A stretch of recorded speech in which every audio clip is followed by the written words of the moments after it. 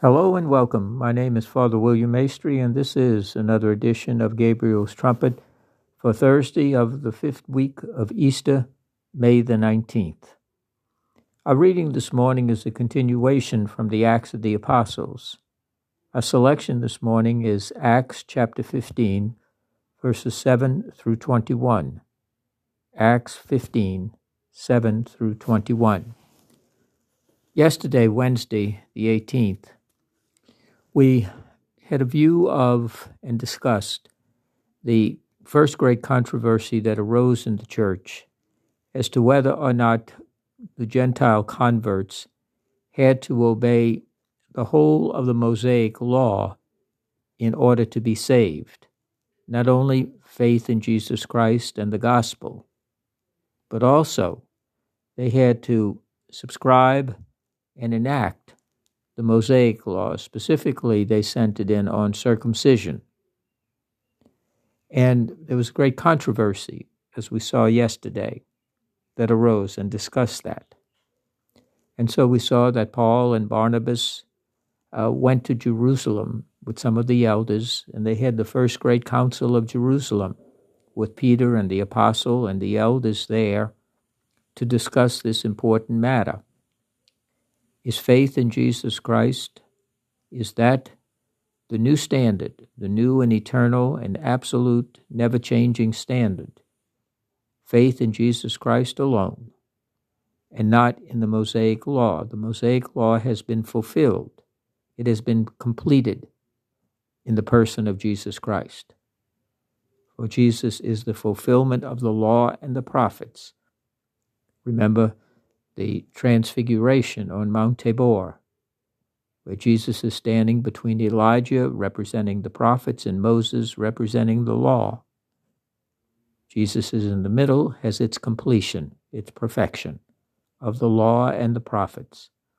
The law, because Jesus has now completed the law in the perfect law of love and self-sacrifice through his death and resurrection. He is also the completion of the prophets, for the prophets foretold of the Messiah, and Jesus is the Messiah. So it is no longer faith in the law, faith in the prophets. It is faith and faith alone in Jesus Christ as Lord and Savior. So they convene the Council of Jerusalem for this discussion, which is crucial. And the Acts of the Apostles tells us that after much discussion, Peter, the head of the church in Jerusalem and the head, you can hear his keys rattling at his side, no doubt, that he received from Jesus. He takes the floor and he addresses the apostles and the elders and he says, "Brothers, you know well enough that from the early days, God selected me from your number to be the one from whose lips the Gentiles would hear the message of the gospel and believe." Peter is the apostle to whom the keys have been given. He is, if you want, the first pope. And God has read the heart, who reads the hearts of men, showed his approval by granting the Holy Spirit to them, to the Gentiles. God has granted them the Holy Spirit. And he says, just as he did to us. Wow, that's very important, isn't it? If you're going to go around judging the Gentiles, who you say must observe the law and must do all of those things, and if they don't, they can't be saved. Well, God could have said the same thing by, you're still obeying the law, but you're without the gospel and without Christ. Yet God extended through the Holy Spirit to you to now believe. So you and the Gentiles were in the very same boat. Very same boat. You had passage on the same ship. And God treated you mercifully. And Peter includes himself. And has God treated us mercifully by revealing to us in the Holy Spirit Jesus Christ? So we are to treat the Gentiles the very same way. We have a tendency to forget that when we start judging and analyzing others, we ought to pause and ask ourselves, were we not in the same boat? Did we not have a similar experience, a similar grace from Almighty God? So before we become harsh and judgmental towards others, let us first look inward and see what God has done for us. And Peter goes on and he says, he made no distinction between them and us, but purified their hearts by means of faith also. The same faith that purified us, that was the gift to us by Almighty God. That same faith was given to them. So we are the same. We are one in faith. And these other divisions are only tearing us apart. Why then do you put God to the test by trying to place on the shoulders of these converts, the Gentiles, a yoke which neither we nor our fathers were able to bear? Well, it takes a lot of courage to say that. That's why he is a follower of the Good Shepherd. Our fathers, you and me, the descendants of the fathers, Abraham, Isaac, Jacob, and all that followed. Read the Old Testament. They were not faithful. Many times they sinned and fell short of the glory of God. Think of King David. And yet God in his mercy showed compassion and forgiveness. And now you want to lay on them the very burdens that we ourselves could not do. Our ancestors did not do, no matter how great, close to God they were. They fell short. But God didn't condemn them and obliterate them. He showed mercy and compassion. Our belief is rather that we are saved by the favor of the Lord Jesus, and so are they. We have been saved by Christ. Each and every one of us. We can stand there at that Council of Jerusalem that's going on and place ourselves there and say, but for the grace of God, there go I. And so God has saved them and saved us. So we can look at these Gentiles who are now coming into the church, into the community, and treat them and look upon them as brothers in faith, brothers in mercy, brothers in God's forgiveness. At that, the whole assembly fell silent. They listened to Barnabas and Paul as the two described all the signs and wonders God had worked among the Gentiles through them. God's work. God was at work in these converts. God was at work.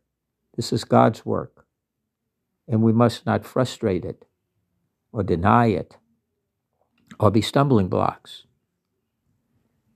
And when they had concluded this, the great apostle James, who will succeed Peter, by the way, as head of the Jerusalem church, because Peter is going to be, as you know, martyred. James speaks up and he says, brothers, listen to me. That Simeon told you how God first concerned himself with taking from among the Gentiles a people to bear his name. The words of the prophet agree with this. That is in accordance with the scriptures. The Lord accomplished his works and wanted those words, wanted his will to be given to all people, not just to a select few anymore, but now to the whole world. It's universal. James says, it is my judgment, therefore, that we ought not to cause God's Gentile converts any difficulties. In other words, why are we laying heavy burdens on them that we ourselves and our ancestors were not able to carry? But now we're laying that on them as if we ourselves had been perfect in carrying them out, and we have not. Why are we burdening them? Are we jealous? Are we envious? Do we want to be exclusive? And do we want to exclude rather than include? We are frustrating the work of God. And he lays down just a few little requirements. And he said, that's enough. That's enough. After all, for generations now, Moses has been proclaimed in every town and has been read aloud in the synagogues on every Sabbath. And we have that. We're reading the scriptures. But Moses and Elijah, the prophets, and all of those of the Hebrew scriptures, they all point to Jesus. And now God's salvation is for the whole world, Jew and Gentile alike. There is no distinction anymore, for all are one in Christ. That is a magnificent example of the Holy Spirit working in the church, of God raising up those in authority, Peter, James, listening to the testimony of Paul and Barnabas, to the witness of the Gentiles, that this is God's work. And we ought not to stand in the way and add burdens, because Jesus has said to the apostles in the gospel, "Take upon yourself my yoke and learn from me, for I am meek and humble of heart. My yoke is easy, my burden light." Jesus did not come to add more requirements, more regulations, more rules. He came to give himself to us in that relationship with him, that living relationship with the Lord Jesus. That's what we preach. That's what we live. That's what we profess every day of our lives, that in Jesus Christ we are saved. In Christ. And that is our great gift, our great message, and that is the witness of our life, each and every day, in all that we do. For Jesus, his yoke is easy, and his burden light. God bless you.